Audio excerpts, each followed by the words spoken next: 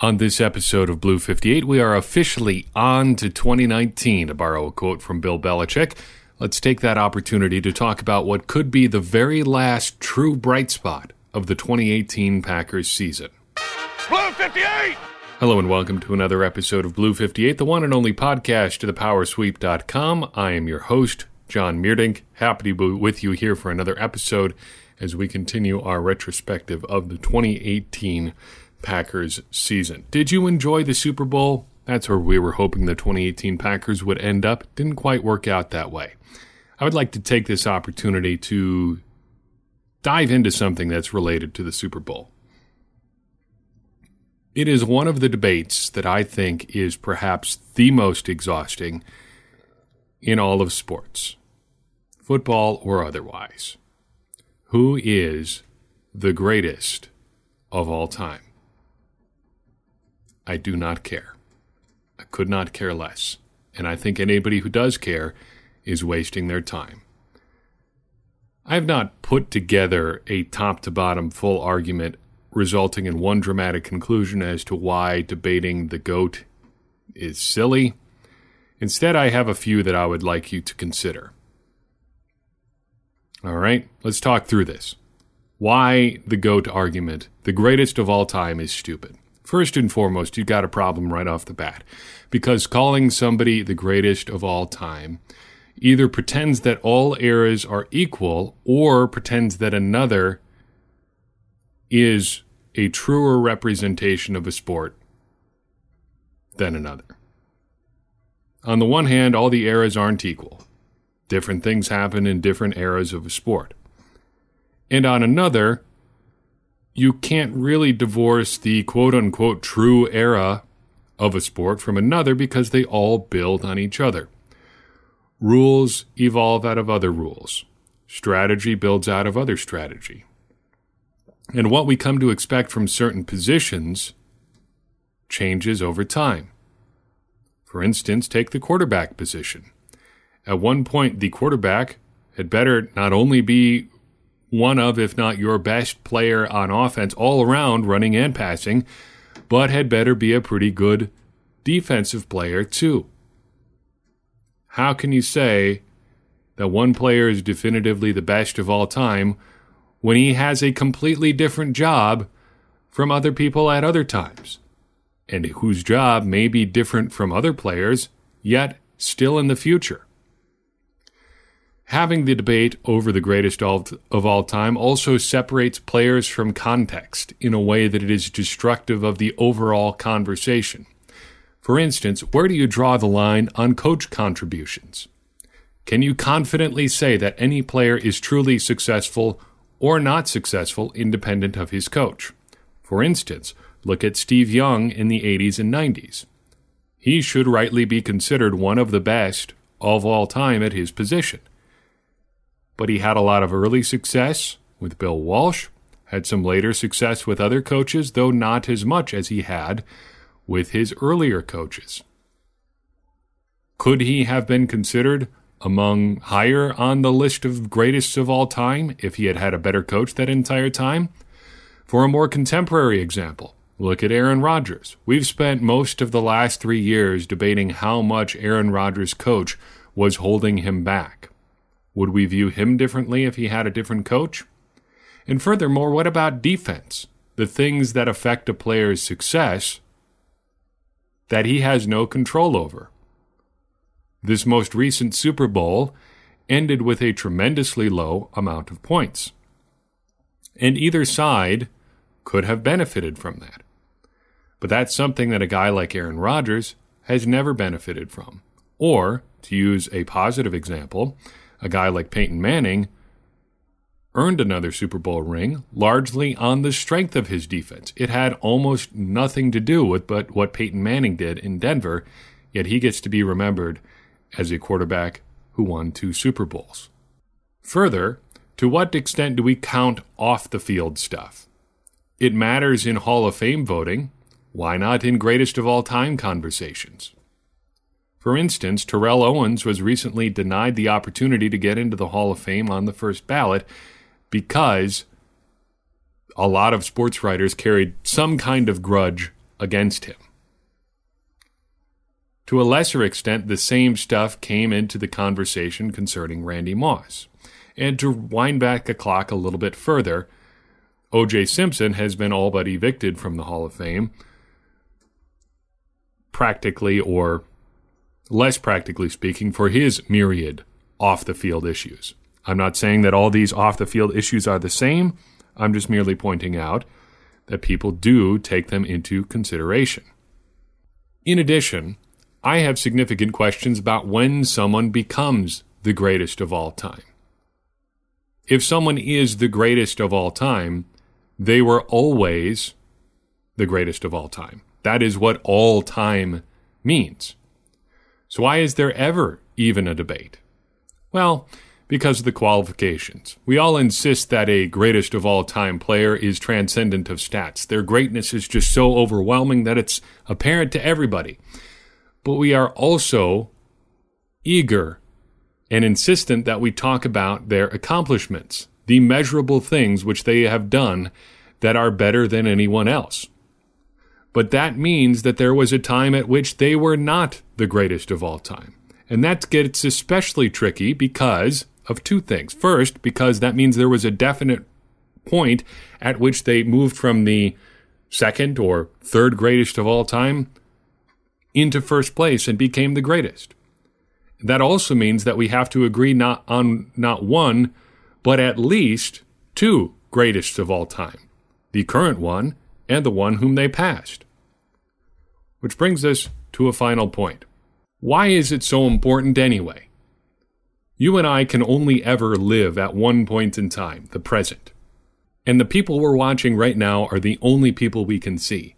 And the people playing right now are the only ones that matter. People who played in the past and did all the things that they do and did are gone. They're not coming back. Their legacies have finished. But they may also be undeniably great. And say a guy is undeniably great. Say a guy like Michael Jordan or Kobe Bryant or LeBron James is playing when you happen to be a fan of your sport of choice, in this example, basketball. Why is it so important that this person is the greatest ever? Why is it not good enough that they are the best right now? Because if somebody is really the greatest of all time, and we know this for sure, we might as well quit. Because if we're going to call them the greatest ever, of all time, past, present, and future, we might as well quit. Because nobody could ever really be better. I will not subject you to any further rants, but this most recent Super Bowl brought it out of me. Let's talk about Packers games 5 and 6 from the 2018 season. We are going game by game through the 2018 season for three reasons. First, as we say every episode, it's important to tease out the truth of the narrative in 2018. Sometimes the way we perceive things at the time is not correct, and it's important to go back and see where we may have gone astray. It's also important to see if where we ultimately ended up was correct. And by going back and looking at what we thought at a given time, we are able to determine that a little bit better. Secondly, it might be important that we do this in that it brings into clearer focus things that maybe we forgot a little bit or diminished over time. And finally, just plainly, it helps us to remember who did what and when. So how do we do this? We ask three questions. What led up to a game? What happened in the game? And how should we remember that game? Good? Good. Game number 5. The Packers traveled to Detroit to take on the Lions on October 7th, 2018. What led up to this game? Well, people were getting very mad at Aaron Rodgers, to varying degrees, for his comments after the Bills game, led most loudly by Colin Cowherd, who said on his radio show that Aaron Rodgers needed to suppress his ego and take the blame for the Packers' shortcoming. In response to this, we introduced Captain Two Thoughts, our recurring character that points out that it is possible to have two thoughts at the same time. In this particular instance, those two thoughts were, it's possible for Aaron Rodgers to have a point about the Packers' offense, namely that the Packers' offense is not playing super well, while it also could be true at the same time that Aaron Rodgers is part of the reason the offense isn't doing so well. transcendent thinking there on the part of Captain Two Thoughts. I have to point that out to him. Also happening this week leading up to the Packers-Lions game, the Packers signed Tyler Lancaster to the active roster to replace Muhammad Wilkerson, who, as you'll remember, 2 weeks prior had sustained a season-ending ankle injury at the hands, or more specifically, precisely, the lower leg of Kentrell Brice. Finally, leading up to this game, I bemoaned the lack of an actual rivalry between the Packers and Lions, and this seems so silly in retrospect. But here's what I said in that preview podcast before the Packers-Lions game. Quote, even in the early 90s, beating the Lions proved something for the Packers. Taking out Barry Sanders in the playoffs showed that the Packers had arrived. Imagine a game between the Packers and Lions today carrying the same weight. The Packers have quality rivalries between their other 2 division opponents. It would be great to see a third rival in the NFC North someday, and I hope we don't have to bring the Buccaneers back into the division to do it. End quote. Boy, oh boy. That feels a little bit different here in February, doesn't it? Yes, it does. This is why I don't like to make predictions, because sometimes you sound pretty silly, and I wish more people in sports would take a second to look back at how silly they sound when you bring their words into the present. Thank goodness for Old Takes Exposed, right? Well, what actually happened in this game? Well, once again, I spun this one, and it felt, I think, even at the time, very much like one of those, well, it's taken some time to get this thing sorted out, but they're going to get it sorted out, and it's going to happen this week type games. Spoiler alert, no, that is not what happened. And it never happened, really, in 2018. The final score of this game looks close. It was not close. The Packers were down 24-0 at halftime, and it should, in all honesty, probably have been more. The Lions opened this game with a pretty decent drive, but were forced to punt. But wouldn't you know it, things went bad right away for the Packers. Kevin King was ruled to have touched the punt, even though on replay it looked like there was pretty clear evidence that it touched a Lions player first. The Lions recover on the 1-yard line. Touchdown, 7-0 Lions. No biggie, you can probably survive that. Ensuing kickoff, Ty Montgomery has a 64-yard return, but there's a flag. The Packers start their first drive on their own 12. No biggie, you can survive that too. Long drive by the Packers stalls out in Lions territory. Mason Crosby misses a field goal. 41 yards. Probably one you should make indoors. And it seems like maybe the mistakes are starting to add up a little bit, but you can still probably survive that too. The Lions respond with a 4-play, 69-yard drive for a touchdown. 14-0 Detroit. Okay, you can probably survive that too, but come on, guys, this is getting a little scary here. An 8-yard kickoff return. Up next, 8 yards. Ty Montgomery, what are you thinking? I don't know, but 3 plays later, Aaron Rodgers is sacked. He fumbles inside the Packers' own 20. The Lions kick a field goal, 17-0. It already is starting to seem like this may be too much for the Packers to overcome. You may, in fact, have forgotten how much worse it gets, but it does get worse, because the Packers get a chance to respond, and Mason Crosby misses a field goal from 42 yards out. Now it seems like this is getting ridiculous. Surely it cannot get worse, but yes, it does get worse. The Lions punt, and the Packers get another chance to respond. They drive all the way down to the Lions' 4-yard line. At which point, this series of plays happens. An incomplete pass into the end zone, an intentional grounding call pushes the Packers back 16 yards, and Mason Crosby misses again, this time from 38 yards. Okay, surely it is not going to get worse than this. Surely right now is as bad as it gets for the Packers in the first half of this already very bad game. Nope, just kidding. It still gets worse.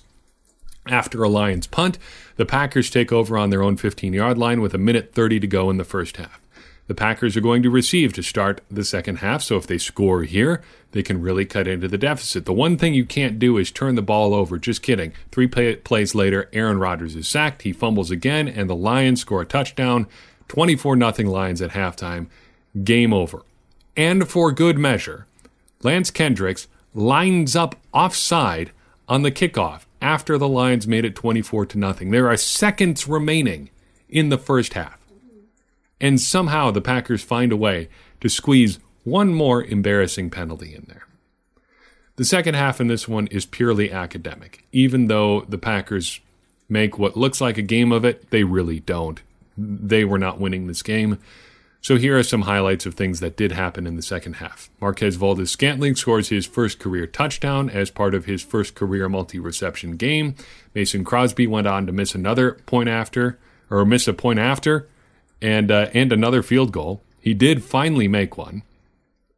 The Packers had at least 2 more special teams penalties in the second half, and Equanimeous St. Brown had his first career catch and also became the first Packers rookie of this year to break 75 receiving yards in a game. Not too bad from a statistical perspective, though you have to take it with a bit of a grain of salt considering the situation the Packers were in.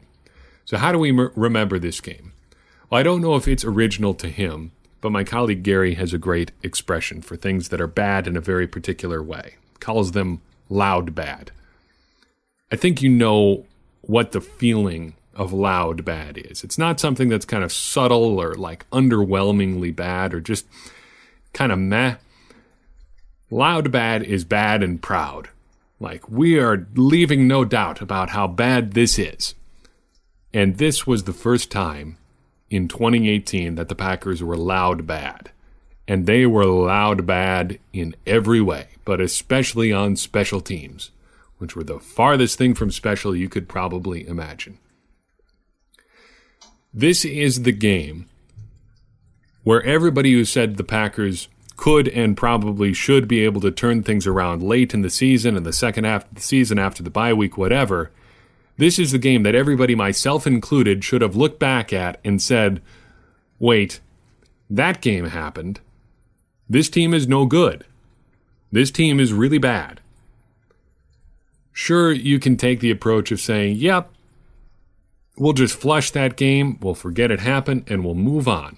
But in hindsight, this game really doesn't look like that much of an outlier, and it probably looks closer to a true representation of what the Packers were in 2018 than a lot of other games, than a lot of the games that they were nominally in, or most of. It's tempting to look at games like what happened in Los Angeles, where the Packers were competitive with the Rams, or where they were competitive for a long time with the Patriots, and say, look, that's where the Packers were. They were so close to being good. But this game happened too. And I think if you look at the 2018 season as a top-to-bottom failure, this is the game that kind of looks more like that true top-to-bottom failure than any other. Even the Packers' defense, which was at times very respectable in 2018, barely seemed to show up to play in this one. And yes, they got put in some bad spots, but they put themselves in plenty of bad spots too. So we move on. The Packers get a chance to right the ship a little bit before heading to their bye week. Game 6 of the regular season. The Packers host the San Francisco 49ers at Lambeau Field on October 15th, a Monday. That means it's Monday Night Football. What led up to this game? The Packers made a couple small moves, adding running back Trey Carson and wide receiver Keon Hatcher to their practice squad. There's nothing really to talk about with either of those guys. They ended up being pretty inconsequential in the grand scheme of things. This week, though, also marked when people really started calling in earnest, I think, for Mike McCarthy to be fired. And I don't mean just the people who are loud on the internet. I mean, like, people with a national perspective who take serious looks at things. Robert Mays of The Ringer, most notably, trotted out the Mike McCarthy is wasting Aaron Rodgers storyline. We did a full episode rebuttal of that article. But we did also have to confront the concept of replacing Mike McCarthy, and we did so that week for the first time. Presented a couple options, most notably among them firing him mid-season, which the Packers ultimately ended up doing, and we presented the name of Joe Philbin as a potential interim coach. Not exactly groundbreaking perspective there, I realize, but we did bring it up at the time. We also talked about replacing McCarthy because we didn't think that Joe Philbin was the long-term answer.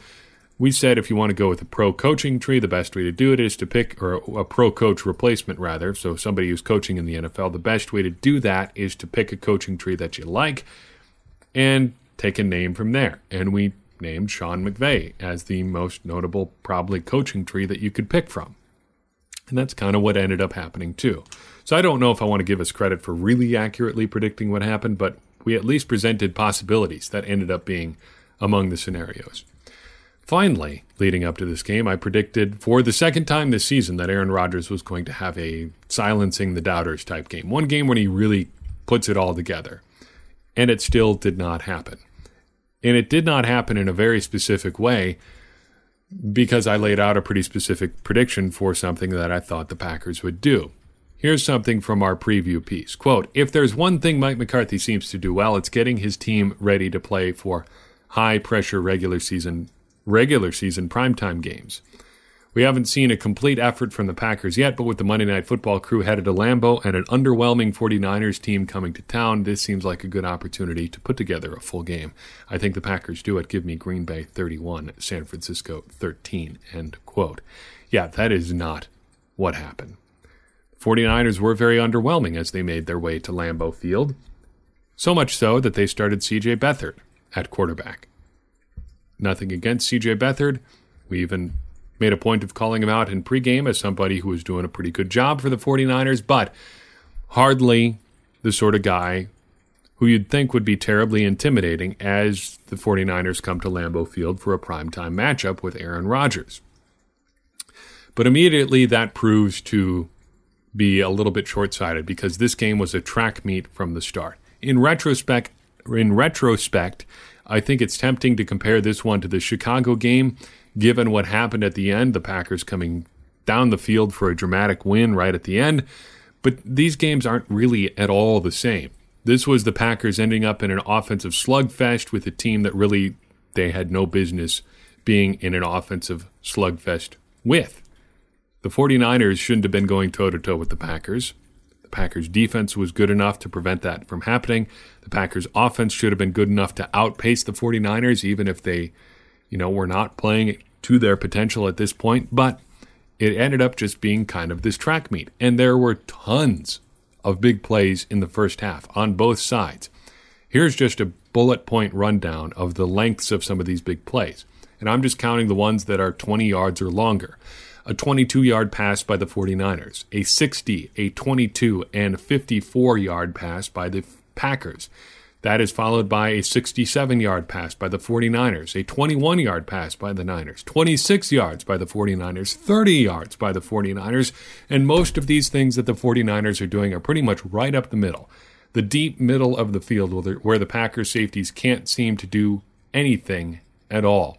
And that ultimately results in a 24-20 halftime lead for San Francisco. What in the world is going on in this game? Who knows? Mike Pettin apparently knows because he gets things figured out for the second half. In the first half, San Francisco managed to gain yards in big chunks, but as the game wore on, Mike Pettin put a stop to that. San Francisco's first 3 scoring drives in this game were all 7 plays or less. 2 were 3 plays or less. But from the 5-minute mark in the second quarter or so and on, the 49ers didn't have a scoring drive of less than 9 plays. None of them resulted in touchdowns, and 2 were 10 plays or longer. And scoring on long drives is hard to do. It's a lot easier to get big chunk plays and to go from there. But Mike Pettin and the Packers defense took those chunk plays away. Meanwhile, the Packers offense did not come out hot. They scored a field goal on the first drive of the second half to make the game 24-23, but things bogged down from there. The offense more or less fell into neutral, and even though the defense was preventing those chunk plays, San Francisco was still taking a lot of time off the clock. But then Pettin and the defense cranked it up one more notch. Starting with San Francisco's first drive of the fourth quarter, Pettin and the Packers forced 3 straight 3-and-outs. And given what had happened in the game to that point, forcing 1 would have been impressive, but 3 in a row, downright amazing. And the third one ended in pretty spectacular fashion. Let's set the scene. After Pettin and the defense forced the second 3-and-out, Rodgers and the offense scored a touchdown to tie the game with 1:55 left. But as they so often did last season, the Packers' special teams immediately tried to give the game away. The 49ers busted out a 32-yard kickoff return, which would have been bad enough, but Tony Brown chose that exact moment to hit somebody late out of bounds and gave the 49ers another 15 yards. Suddenly you're looking at 1st and 10 from the 49ers' 47-yard line. You're probably 2-ish first downs from field goal range and a win if you are the 49ers. On first down, they complete a pass for 7 yards. On second down, they throw incomplete, but still, 3rd and 3, with potentially the game on the line, and by now they are in Packers territory. Mike Pettine chooses this moment to bring the house. He rushes 8 players. C.J. Beathard throws deep, and Kevin King grabs his first interception of the season. And you can almost see it in hindsight. The highlight truthers out there saying, he should have knocked it down. San Francisco may have punted it, and the Packers potentially get better field position because the Packers ended up on their own 10-yard line here. I think the 49ers may have gone for it on 4th and 3. They're 1-4 already on the season at this point. What do they have to lose? So you lose because the Packers, stop you on 4th down and they go down and kick a field goal or whatever. More power to them, I guess, if you're the 49ers. I can understand wanting to do your best to win every game, but given how the 49ers had been moving the ball on offense for really the entire game, going for it on 4th and 3 might not have been that bad of a move. But Kevin King takes the ball away, and suddenly the Packers are kind of in business. Kind of, because they're on their own 10 with 1:07 to go. And they don't know it, but they are about to embark on the ugliest game-winning drive of Aaron Rodgers' career. I don't know definitively that it's the ugliest, but it's got to be right up there. We talk a lot about how important drive starters are, and without the way the Packers started this drive, they might not even have been in a position to try to score, to try to push down and get that game-winning field goal. Because they start out with not a pass, it's a 14-yard run by Ty Montgomery. Kind of an unexpected leak out the left side. Montgomery rushes for 14 yards and gets out of bounds. From there, Aaron Rodgers goes deep, and the pass falls incomplete. And then, strangest thing, the Packers are hit with a delay of game penalty. From there, they throw incomplete, and suddenly it's 3rd and 15. And it would be 4th and 15 if not for an illegal contact penalty by Richard Sherman that keeps things going. The next play, Aaron Rodgers breaks off a 21-yard run. He spikes the ball, completes one pass to Davante Adams for 8 yards, completes another nice one to Equanimeous St. Brown for 19, throws the ball away to burn a little bit of clock, and the Packers line up for and kick a game-winning field goal with 3 seconds left. 33-30, the final score. The Packers come back and win. It was ugly. It was more dramatic than it needed to be, but it's a win for the Packers. So how do we remember this game? I think you remember it as the game that Mike Pettine won for the Packers and might have lost for the Packers given how his defense played in the first half. Why the Packers defense started so slow at points this season is something I'll never understand, but they definitely started slow in this one, and it almost cost them big.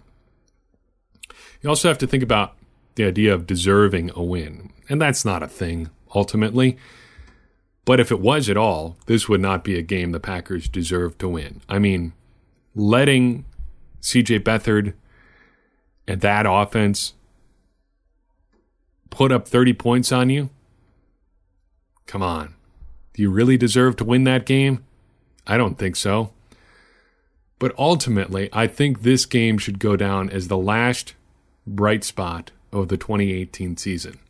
That it was a bad season overall really doesn't mean there weren't bright spots. There were, of course. But this is, I think, as close as we get to the last true bright spot that doesn't come with some caveats. Because every win they have after the bye is either, it was the Dolphins, or maybe they shouldn't have been even trying to win games at that point, or who cares if you come back and beat the Jets. But all that considered, this one probably gets as close as any game after the Bears game to being a true, that was fun and exciting and I'm not going to think too much about it, bright spot. And from here, it gets a lot darker, because after the bye week, we have the worst stretch of the 2018 Packers season. We're headed to Los Angeles, and we're headed to New England. And this may be the true end of the 2018 season. But that is next time on Blue 58, and that's all I've got for you in particular on this episode. You can find us, as you always do, at thepowersweep.com, on Facebook and on Twitter, and via email by typing thepowersweep1959@gmail.com into the address bar of the email program of your choice. If you'd like to support us, you may do so at patreon.com/thepowersweep or by buying one of our fine t-shirts or sweatshirts via our Teespring store. Click the shop link at thepowersweep.com to find your way there. As always, the freest and easiest way to support the show is by leaving us a review on iTunes. It's a lot of help to us. No pressure there, though. We just do love to hear from you, and any feedback you give us helps us make this entire operation better and helps all of us become smarter Packers fans. And as I always say, the smarter Packers fans are better Packers fans, and better Packers fans are what we all want to be. I am John Meerdink. We will see you next time on Blue 58.